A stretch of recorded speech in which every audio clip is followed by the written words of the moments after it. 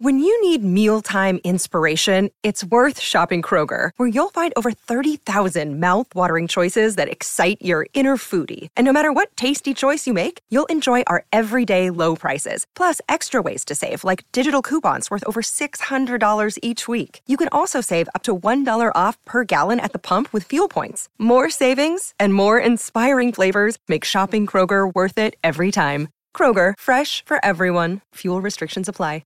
Hello, everybody. This is Marshall Poe. I'm the editor of the New Books Network. NBN listeners like to read books and buy them. So we thought we'd tell you that right now, our friends at Princeton University Press are having a remarkable site-wide sale. You can get 50% off books, including ebooks and audiobooks, with the code 50, F-I-F-T-Y, at checkout until May 31. You can save some real money on Princeton University Press books. I encourage you to go there and check it out. Welcome to the New Books Network. Hello, my name is Tracy Morgan, your host at New Books in Psychoanalysis, part of the New Books Network. And today we have back with us Dr. Neil Altman to speak about his most recent publication, White Privilege, Psychoanalytic Perspectives, published by Routledge Focus. And Neil, what is it 21 or 20? When was this book published? It actually was available starting in September of 20. But for some reason that I can't explain to you, they put the date as 21. But it actually came out in 20. So it's an even newer book than okay, that's fine. Right.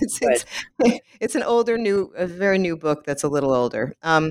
Okay, so for the listening audience, just a little background about Neil Altman. He's on the faculty at the William Allenson White Institute in New York City, an honorary member of the William Allenson White Society, and visiting faculty at Ambedkar University. Is that correct? Of New Delhi, India? That's close enough. Close enough? Okay. He's editor emeritus and associate editor of Psychoanalytic Dialogues, and on the editorial board or staff, of the Journal of Infant, Child, and Adolescent Psychotherapy, International Journal of Applied Psychoanalytic Studies, the Journal of Child and the Journal of Child Psychotherapy.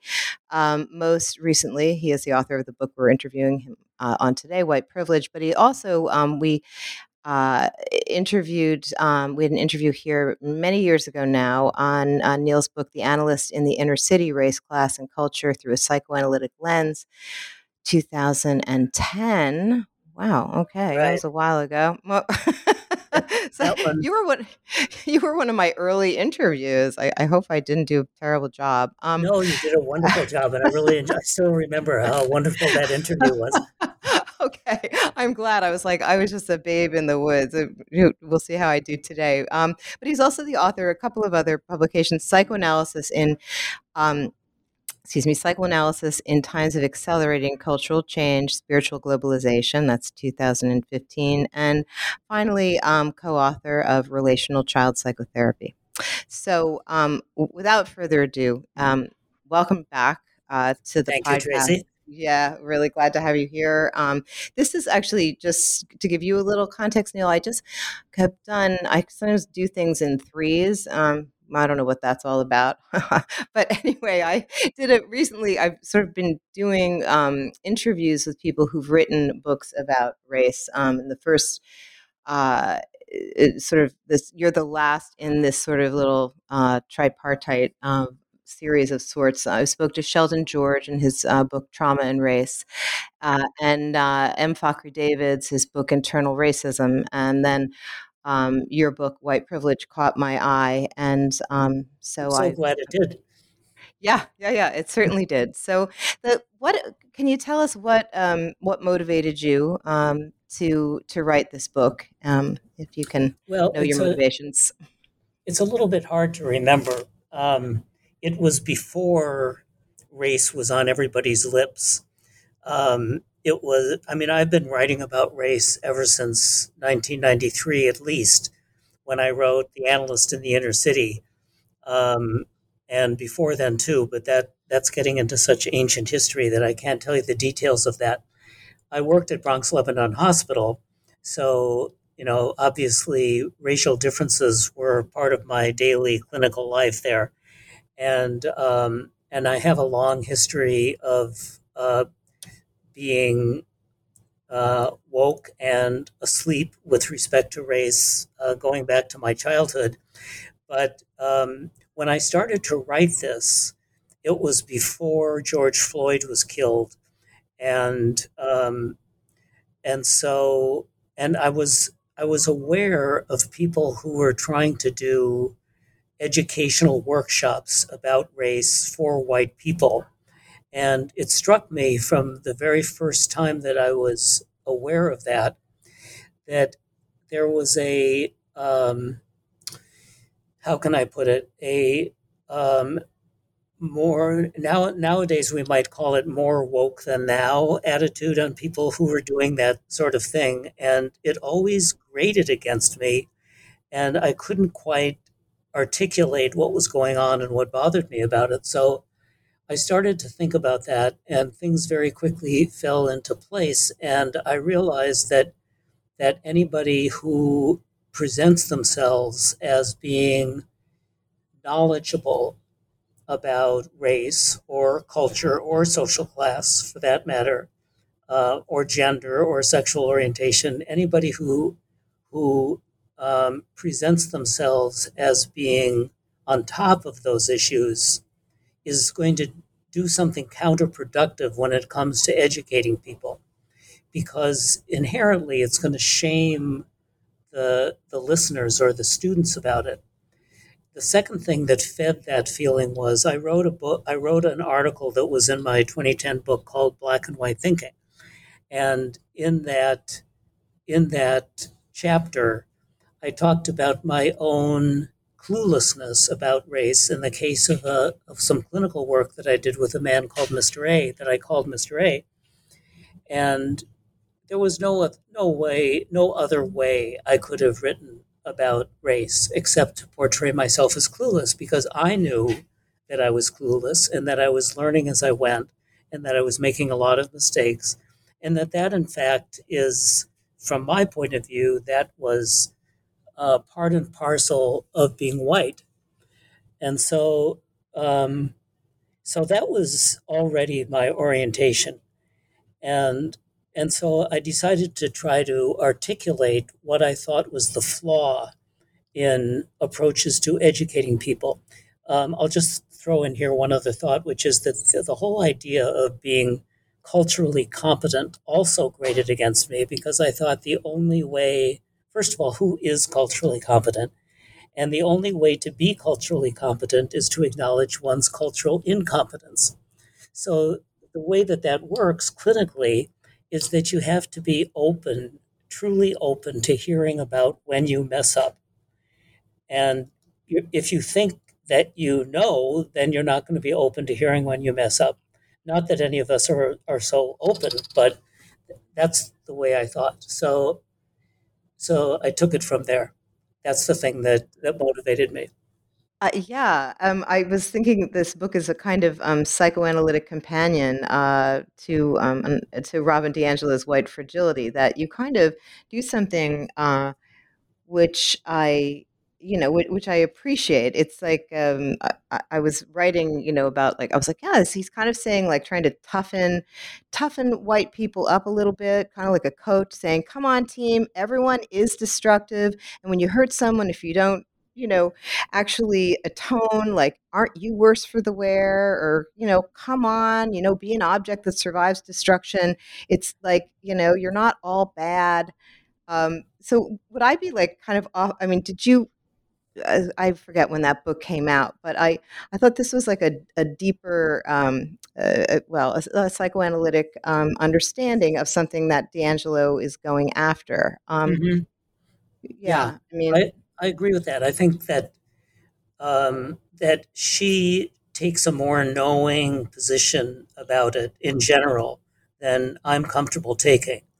And I think there's something very constructive about what she and others who write in a similar vein do, like Ibram X. Kendi, who's he's black, so he speaks from a different point of view about what's entailed in being an anti-racist, because he knows his experience as a black man, which I don't know, and Robin DiAngelo doesn't know, but I think there's still something constructive about white people thinking about and writing about um, the vulnerability that comes with being white and how that can harden into defensiveness. Right, and harden into using dehumanization as a way to shore oneself up, which it does tend to backfire.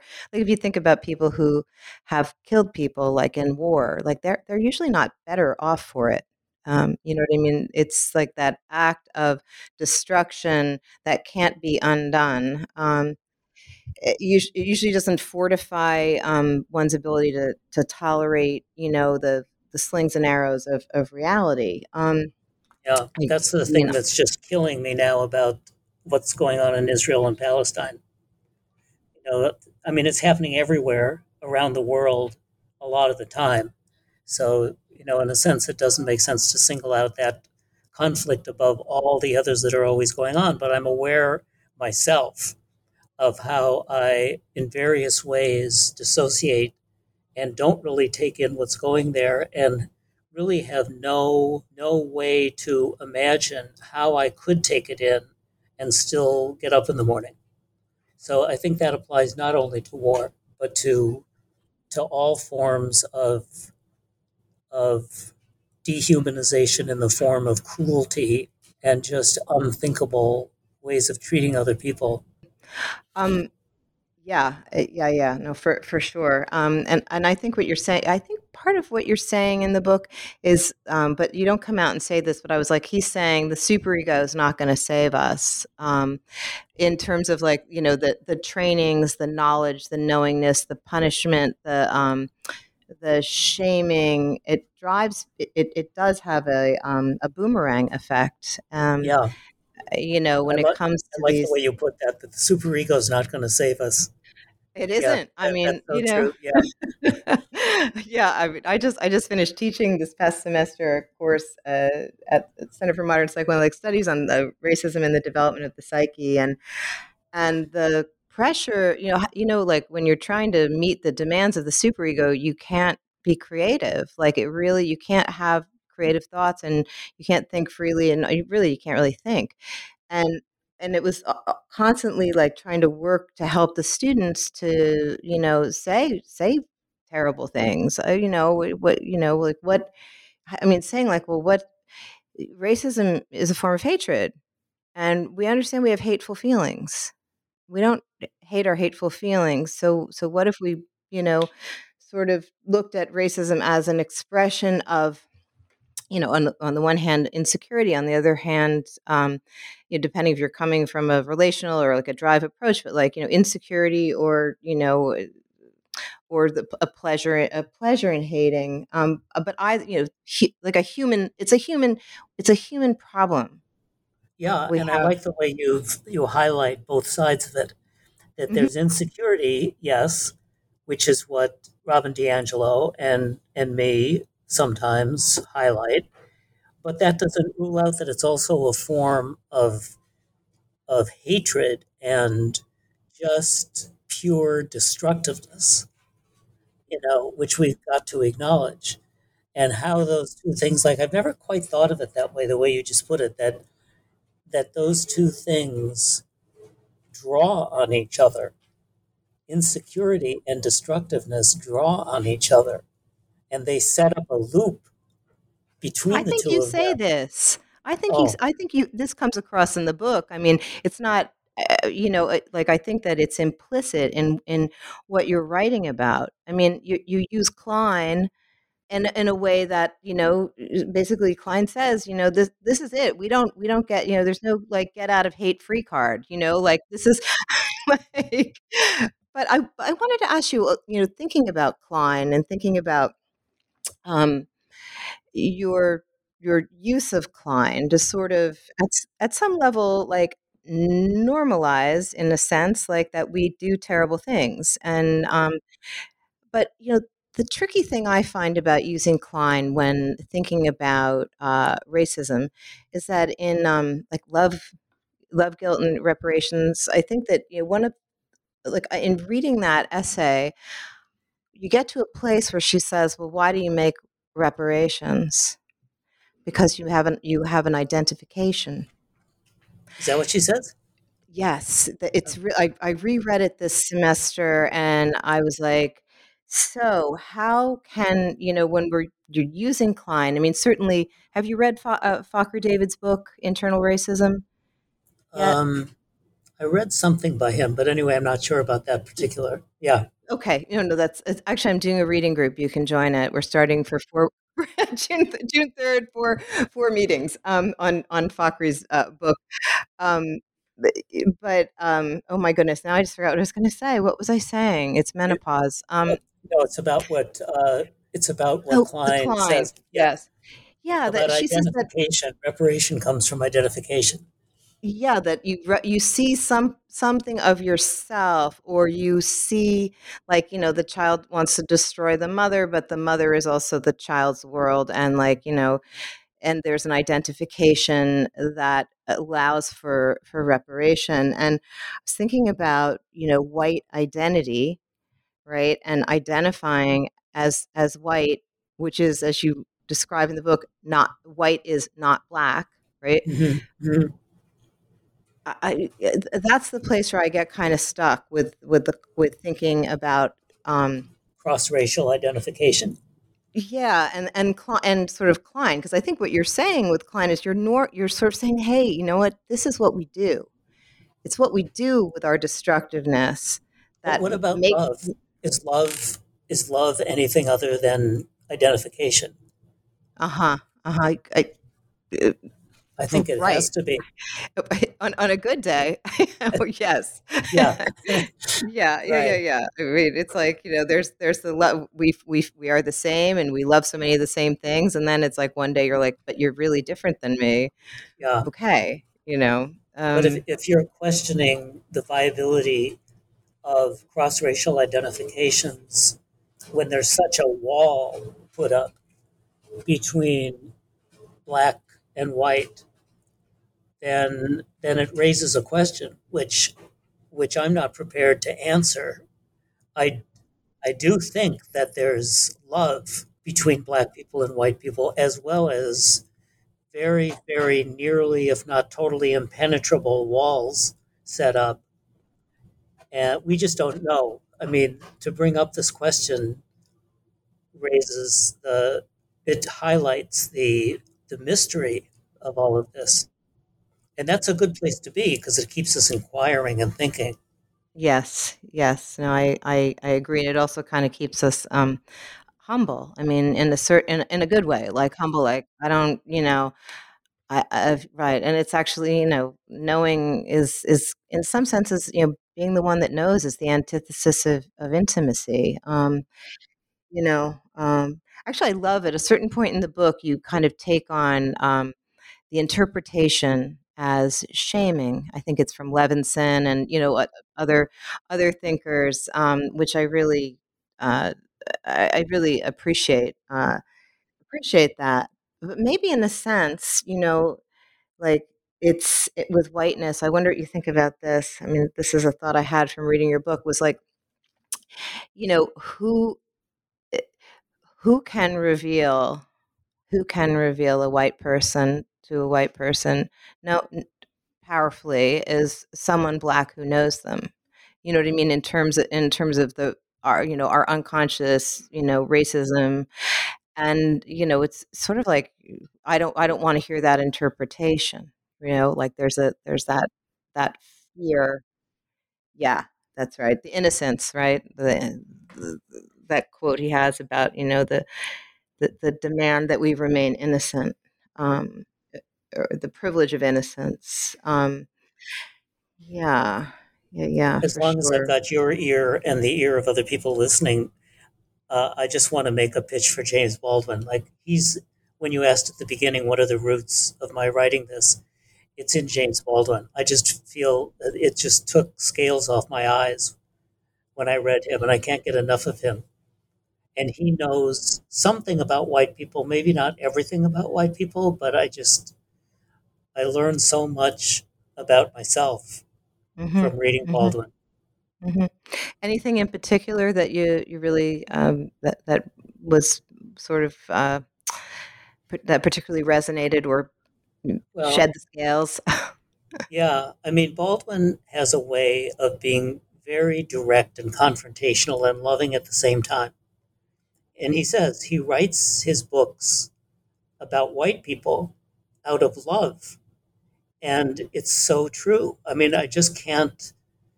It's what you said before, that he, as a black man, knows white people in a way that white people up to that point had just not been prepared to know themselves.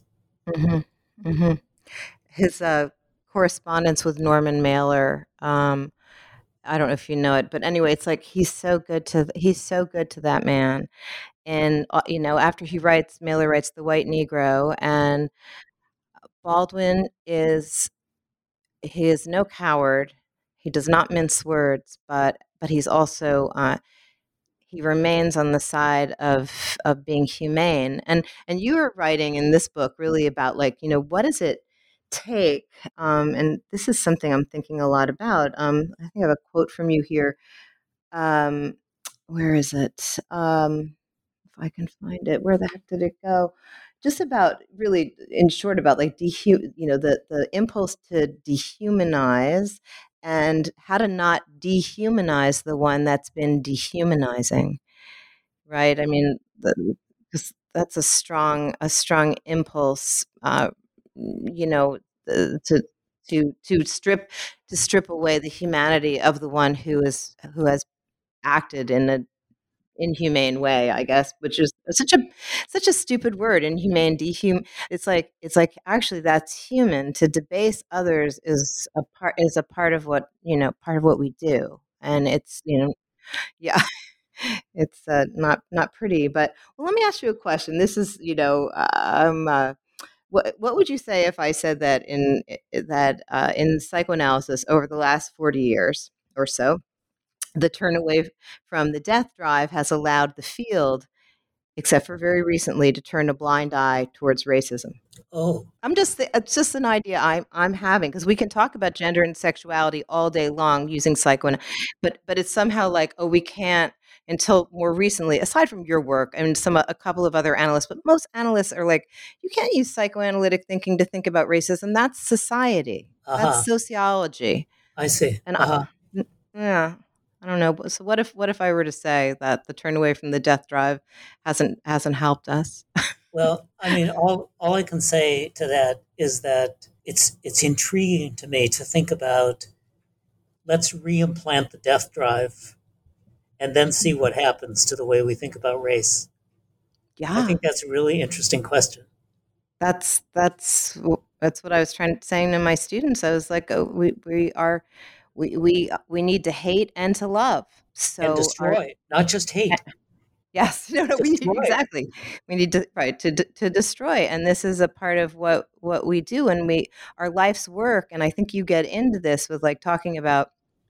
So I am puzzled, okay, by the Isaiah Berlin, you and Mitchell and Greenberg. I was like, what are you guys doing with Isaiah Berlin? Uh-huh, It's so uh-huh. interesting to me. Can you Yeah. talk about, because his thinking is very important in the argument that you're laying out in this book, I think, for you. And can you talk to us Uh-huh. about Berlin? And yeah. Well, Berlin is the one. I mean, he said something very simple, which is so simple that people dismiss him as not being profound. But what he says is that there's no such thing as having values without conflicting with some of your other values. And once you say that, and he has one example that's so striking to me. He says something like, equality and I don't even remember exactly how. Something like equality and democracy are contradictory. Absolutely. Yeah. Okay, I said it right then. Yeah, yeah, So no, that's him. That's his argument. Yeah. yeah, and So, I remember times when, in my own life, I realized that was true, and so okay, so let's, like I said before, what if we reimplant the death drive? Then what? So let's say that there's no such thing as having values without conflicting with others of your values. Where does that leave you, right?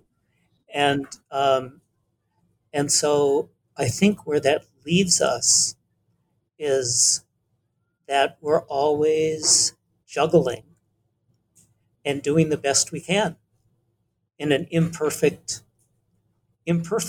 and that's that circles back to the question of how can you train people to be anti-racist. You have to start out by saying being anti-racist is going to run you up against parts of yourself that you would stand behind if confronted with those things. And so, like for example, I've thought for a long time that guilt about privilege, and one of the main points of my book is that privilege is a complicated concept. But anyway, so let's say guilt about privilege. Why do we feel guilt? And I think it's not because we're privileged, it's because we wouldn't give up our privilege if we had the chance. And we do have the chance all the time. I can walk out the door today and do a number of things that would amount to renunciation of different forms of privilege that I have. And I will not do that. And that's what creates guilt.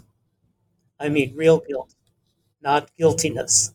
Guiltiness, as Mitchell and Adam Phillips described it, is the pretense of guilt when you don't face the fact that you will not do what would be necessary to not feel guilty. That also goes along with everything else, with the inherent destructiveness of people. You can't do anything without causing some kind of harm. And so I forget where this started, but um, Isaiah Berlin. So Isaiah Berlin tells us that we're always in conflict with ourselves. Mm-hmm.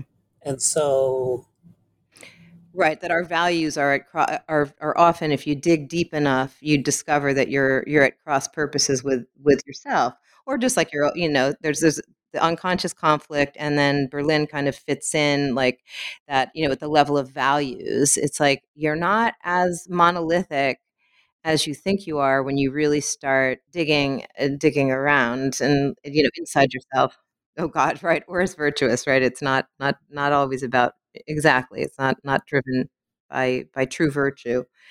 Um, you know, do you know the work of Noelle McAfee? Oh, I'm going to say it wrong. Geez, and I interviewed her. McAfee. McAfee. There we go. She has a book called "Fear of Breakdown: Politics and Psychoanalysis." Oh, it's great. You'd love it. So she uses Winnicott, and you two sort of are covering some similar terrain. She highlights mourning, whereas I think you highlight sort of slouching toward the depressive position if when you can get there. um and she says something like uh, when it comes to creating any kind of political change, um we have to promote mourning and beware of melancholia, because we have to accept, this is a paraphrase, but that in politics loss is a part of the whole process. And with white privilege, or with dismantling it, much must be given up. We're talking about loss. Um, and I do know there's also that essay by Adrienne Harris on the perverse pact. I forget the exact title, but she speaks about these figures she has from I'm going to say it incorrectly, that I believe Indigenous people in Canada, the Haida, and she talks in this essay about that these artifacts should be given back, and her feeling of like but I don't want to, the difficulty of renunciation. But you seem to have the idea that there's something to be gained. I think that there's a spirit in the book, that there's something to be gained in this renunciation. Can you talk about this? yeah, I mean, I'm thinking about that a lot these days because I'm reading the Bhagavad Gita. I spent a lot of time in India, so I'm always trying to get back to the origins of that way of living. And I think it's in Baldwin too, because what Baldwin does is he shows us the price we pay for not renouncing, which is the opposite of renunciation, is acquisitiveness, which very easily takes over your life. And so, and it also connects with Manny Gant's idea of surrender. And right, so so Baldwin, to my for my left brain, Baldwin makes sense of why it's beneficial to people to renounce, to surrender. I would say surrender is a much better word. Yes, yes. To stop, to get off the treadmill, etc. Mm-hmm. Why did we start talking about that? Well, we were just what did I was thinking about renunciation, and the idea that there's something to be gained in, as you would call it, surrender, which I totally accept that. That seems great, a good way to put it. Hmm. Yeah. So Yeah, that links Baldwin with with um, something in Hinduism and Buddhism, mhm. which for me is perfect because the first half of my life was about India and the second half of my life is about Baldwin. So, Yeah. it's too perfect. But no, Well, I'm not going to undermine that. I think that's really what my life has been about. uh-huh, uh-huh. Well, Baldwin is so there's a maturity to him. That's really the word that comes to mind. And it's kind of like, when you can be the more mature person, it, you know, there is a nice feeling. You know what I mean? One does get something, even though there's renunciation or facing hard truths about oneself. It's kind of like, aren't we tired of, like, white people, like, tired of running? Like like like being on the run all the time from, like, yeah, running scared, exactly, like, not wanting to get caught, so don't wanna, and hence the guiltiness, and it's just such a it's like a tiresome operation. I'm like, "Listen, like, this is not, like, you actually have some part of the book which, I really identified with, which is like, what does it mean to, like, win the game when the game is rigged? What is it, what I don't think that's exactly how you, but there's something about, like, attaining power when, like, it's prearranged that you're gonna win. Don't you always know that, like, you really didn't win? Well, from that point of view, people probably think I'm better than other people at figuring out how it's rigged. Like you might come out five feet ahead of other people, but I'll come out 10 feet ahead because I have an additional insight. But let me bring in one other thing, which is Toni Morrison. Toni Morrison, that's the third dimension of my life. This is the beauty. She writes about a mother who kills her own child to protect her child from slavery. I mean, is there anything more horrific than what she writes about? And she writes about it in a beautiful way. And it raises the question for me of how do we retrieve the beauty of life in the face of so much ugliness? That's what I was referring to about how do you really take in what's happening in the Gaza Strip and walk out the door and look at the blue sky? And how do you put all that together? And well, you can't. But if you could, it would look like Toni Morrison's writings. And I don't know what to say about beyond that, but the posthumous book that just came out, I don't remember the name of it. No, I But don't even know. I'm not even aware. I don't think I'm aware of it. yeah, Mm. well, I'll read those books that you just mentioned, and if you promise to read this one, we'll all benefit. But Yeah, she, yeah. there's a posthumous thick book that just came out, which is all about this. Like, how does beauty inform honesty, and Mhm, vice versa? So mhm. anyway, I just want to make sure I got that right. Yeah, no, that's interesting. I mean, Sheldon George has a chapter on Beloved, and such a gorgeous, beautiful reading of that text and of Setha descent, sort of a descent into a delusional world, and what it takes for her to come out of it as well, right? I mean, the second half of the novel is, her daughter who wants to be in touch with reality, and her mother who sees her dead child everywhere, and what it takes for her to sort of uh, to move out of delusion. Anyway, it's just, yeah, it's a beautiful reading. Now, I wanted to bring our attention to something else that I think is interesting in this book, which is your attempt to take to trouble certain words. And I was reading some Hannah Arendt, and I was like, just happened to have been reading it, and I was like, oh, this is what Neil Altman is doing. So I want to read you this quote, and I have a question. It's from The Human Condition. Power is actualized only where word and deed have not parted company, where words are not empty and deeds not brutal, where words are not used to violate and destroy, but to establish relations and create new realities. You offer us several. You take on several words: whiteness, privilege, power, guilt, um, and an attempt to investigate them. Why these words? Obviously, whiteness and privilege, but also power, guilt, and guilt. Well, t- can you talk to us about what you were trying to trouble with the investigation of these words? Yeah. Well, I started with privilege and being aware that people use the word privilege as if it's just understood that it means money and power, political power. But once I started thinking about that, I started thinking about other words. Like we just use words without thinking what we're saying. Like power, like we invade Grenada and conquer this little island, and we say that that was an attempt to demonstrate U.S. power. No, it's the opposite. It demonstrates U.S. helplessness after losing the war in Vietnam.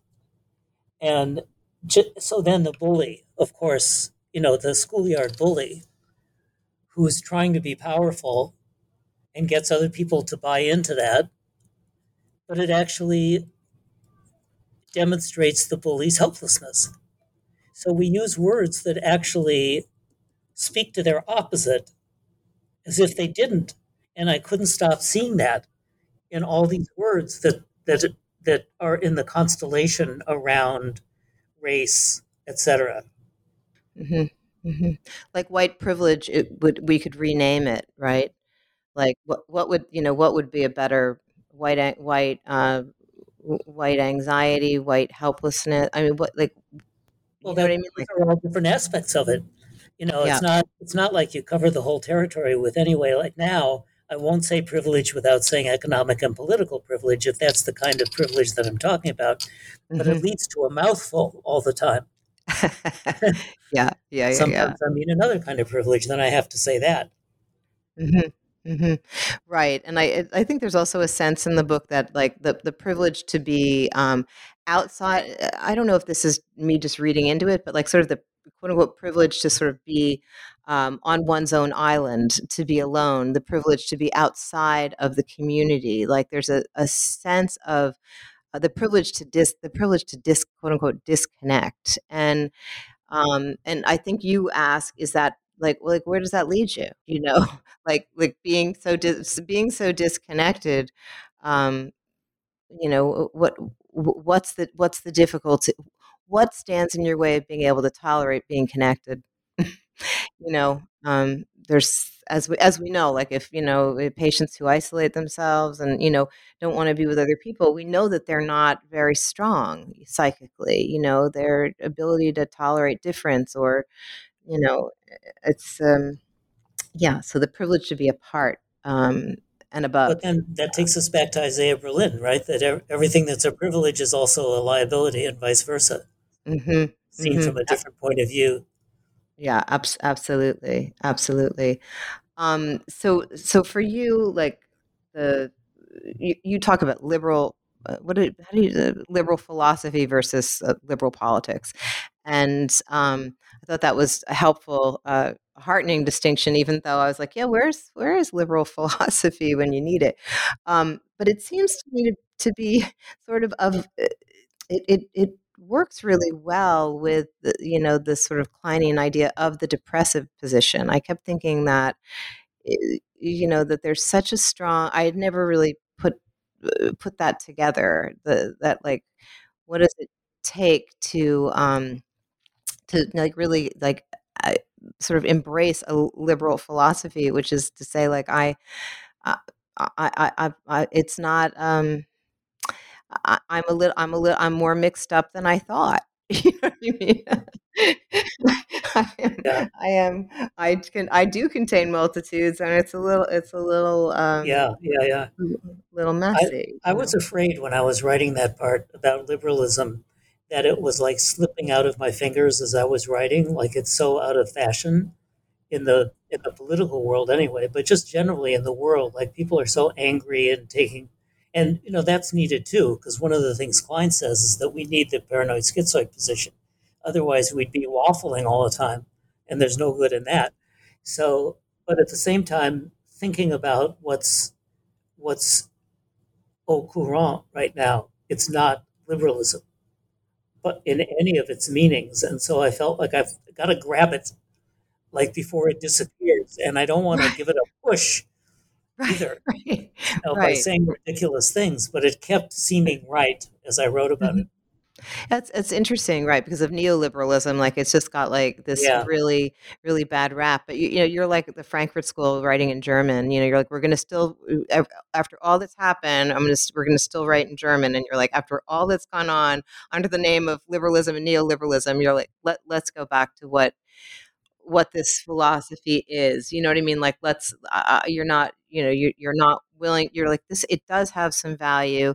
It's very much of a piece also with like the work of somebody maybe like Philip Bromberg, like this idea of like multiplicity. You talk a lot about multiplicity. The idea of like it's not, you're in different self states, for instance, and Berlin seems to kind of just know yes, that. right, right. you know. Yeah, that's right. Bromberg says you don't make decisions, you make choices. Hmm. That Hmm. Yeah. that incorporates Isaiah Berlin. Well, there's a long Berlin relational tradition, longer than I knew. I didn't even put that one together. I mean, it just reminded me of him. You ask a question, and I don't think that there's a simple answer, but I feel like grappling with how do you put it? The question remains. You ask, how can one avoid dismissiveness toward people who strongly differ with respect to issues on which one has strong feelings? And I was like, "Do you have any hot tips?" Do you have any, like, I mean, I'm kind of kidding, but I'm like, "Do you How to have more avoid to say?" dismissiveness? Yeah, because it's so tempting when you're mad and you Yeah, don't like what somebody's saying. It's right. like, Well, yeah. I mean, one thing there, I think the answer is in your question that you when let yourself be mad when you're mad, and then take a step back and say something else. But I remember when I was teaching a class once, and I was saying, from the point of view of so and so, and it was clear that I disagreed with so and so.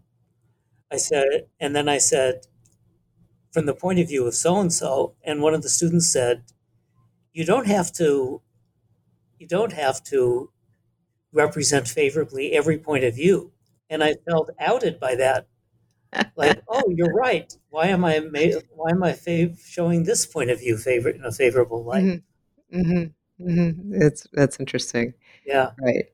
Yeah. Yeah. And with It doesn't all. patients, sometimes I'm uneasy because somebody is saying something that in the moment I consider deplorable, and I'm looking at them with an understanding look on my face, but I don't know what else to do. Read Fakhri David's book. Oh, really? Okay. I'm really it's important because he talks about this. He develops. Will say it's not a new idea, and it comes out of the work of Rosenfeld and Steiner. But like kind of the idea of there's an internal racist organization in the mind, and that it's a part of a part of the normal mind, he will say. And anyway, I don't know, I think, but he has got some really interesting clinical cases in there, that give you that are really generative to grapple with. I'm really hoping that the Center for Modern Psychoanalytic Studies will have him as their keynote at their next conference in the next year. And so you'll have to come down from Boston because he's really a neat guy. Will What? you leave me 30 seconds before we finish? Because I want to say something about talking with you. Oh, okay, sure. I mean, I just had one final question, which was, so you take us to field theory. Like we kind of go, we move from sort of relational, Kleinian, and then we're in field theory. And you have something to say about field theory and kind of psychoanalysis in the larger field. And I wanted to see if could say some more. Wanted to say some more, just about your thinking there. Like, what is it Uh, about field theory? Yeah. well, I guess I'm just really impressed with how whatever you are, whatever you're talking about, shifts according to how you define the field within which you're talking or doing something.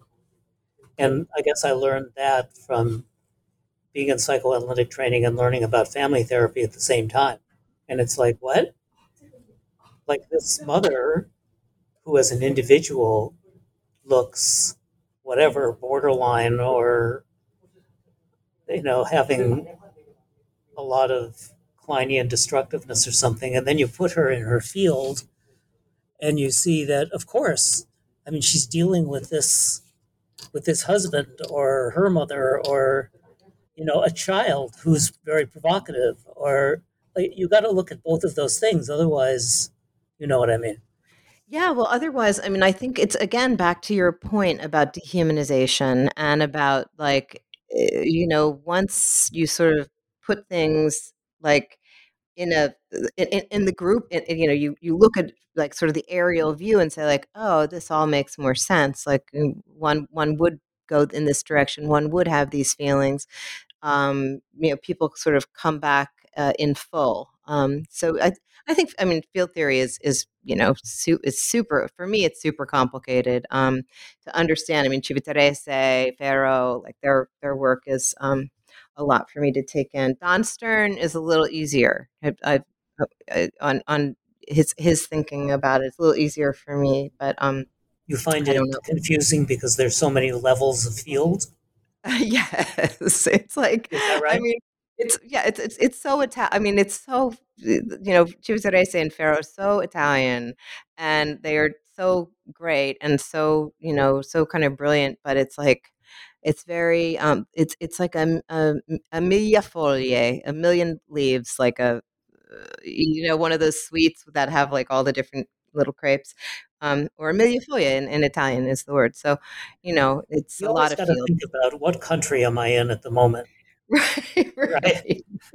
right, right. Okay, You've let's got it. turn the dial and let's Right, right. recount. Oh, I'm in Italy right now. I see. Shift the Okay, frequency. This right, is right. right. This is how it works, and it's like Yeah, a very long. It's a very long dinner, and there's a lot of multiple voices at the table, and there's some argument, and then everyone laughs.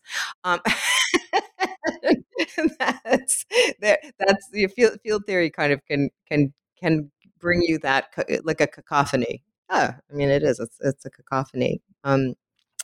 So we're almost out of time. I mean, before you say something about me, if there's something more you wanted to tell the listeners about, any, about the book, about forthcoming plans, like are you working on another book? What's going on I don't in know that if I'm regard? going to work on another book. Hmm. Maybe, maybe not. I'm not sure. I keep entertaining possibilities and failing to write them down and forgetting what they were. So I, I think that suggests I might write another book at some point. But Yes. if there's anything more I want to say, it's that, are we going to stop exactly like now? No, we Well, just no, passed. no, I'm just, I'm going over time. I have a patient waiting outside, but Oh, we're still talking. No, I don't. I do not have. I don't have anybody till 5:15. I have a okay, supervisee. so I'm going to say that one thing I'd like to leave the listeners with is if your patient who's of a different race or ethnicity asks you, was that a prejudiced thing you just said? Or I think that was a prejudiced thing you just said. You should consider that maybe the patient's right and that it doesn't brand you, that it was true in the moment. It's true about one part of yourself, but that's one of the advantages of multiplicity is that you can say yes. And you don't have to be defensive and say that's true about one part of me. You can just say, yes, let me see it from your point of view without feeling like you've become a bad person by virtue of doing that. The fact that you're open to hearing it, in fact, is another part of you. And I think that would make this work a lot easier if we kept that in mind. So that's the one thing I would like to leave the listeners with. And about talking with you, I would say that what I find in talking with you is that you say I noticed that you say in the book something, then you'll say what it is, and you feed back my thought as you read about it, as you read it in the book in your own words, which seems in a way familiar and unfamiliar at the same time, like you're feeding it back to me through the lens of you, and it's different, right? And that is fantastic. That is another example of liberalism. That is that every person is a different country, in a certain way. Like, oh, why did she use that word, and what can I learn from that? So that's something I really like about talking with you. I'm delighted because it's true. I have to hold both what it is that I've read and try to represent the author, but I do like to have a conversation and say this is what I'm taking from it. And I always think when people read something that you've written, uh, it is like a you know it's kind of an interesting buffet, like to hear like what they chose from, and what stayed with them. And that's why I always ask, is there something I didn't talk about, that like I didn't focus on? Because authors really sometimes I'm capable of missing the main point, like, I mean, because of where my interests go, and that, I don't want to do that, like that's, so I hope I haven't missed like the main point, right? I think I hope I've Yeah, gotten well, you've gotten very close good enough. you know yeah, yeah. All right. Well, thank Neil. Thank you so much for spending time with us, and talking. And this is Tracy Morgan, your host at New Books in Psychoanalysis, part of the New Books Network, and I'm signing off for now. Okay. Okay, bye. Bye-bye. Bye.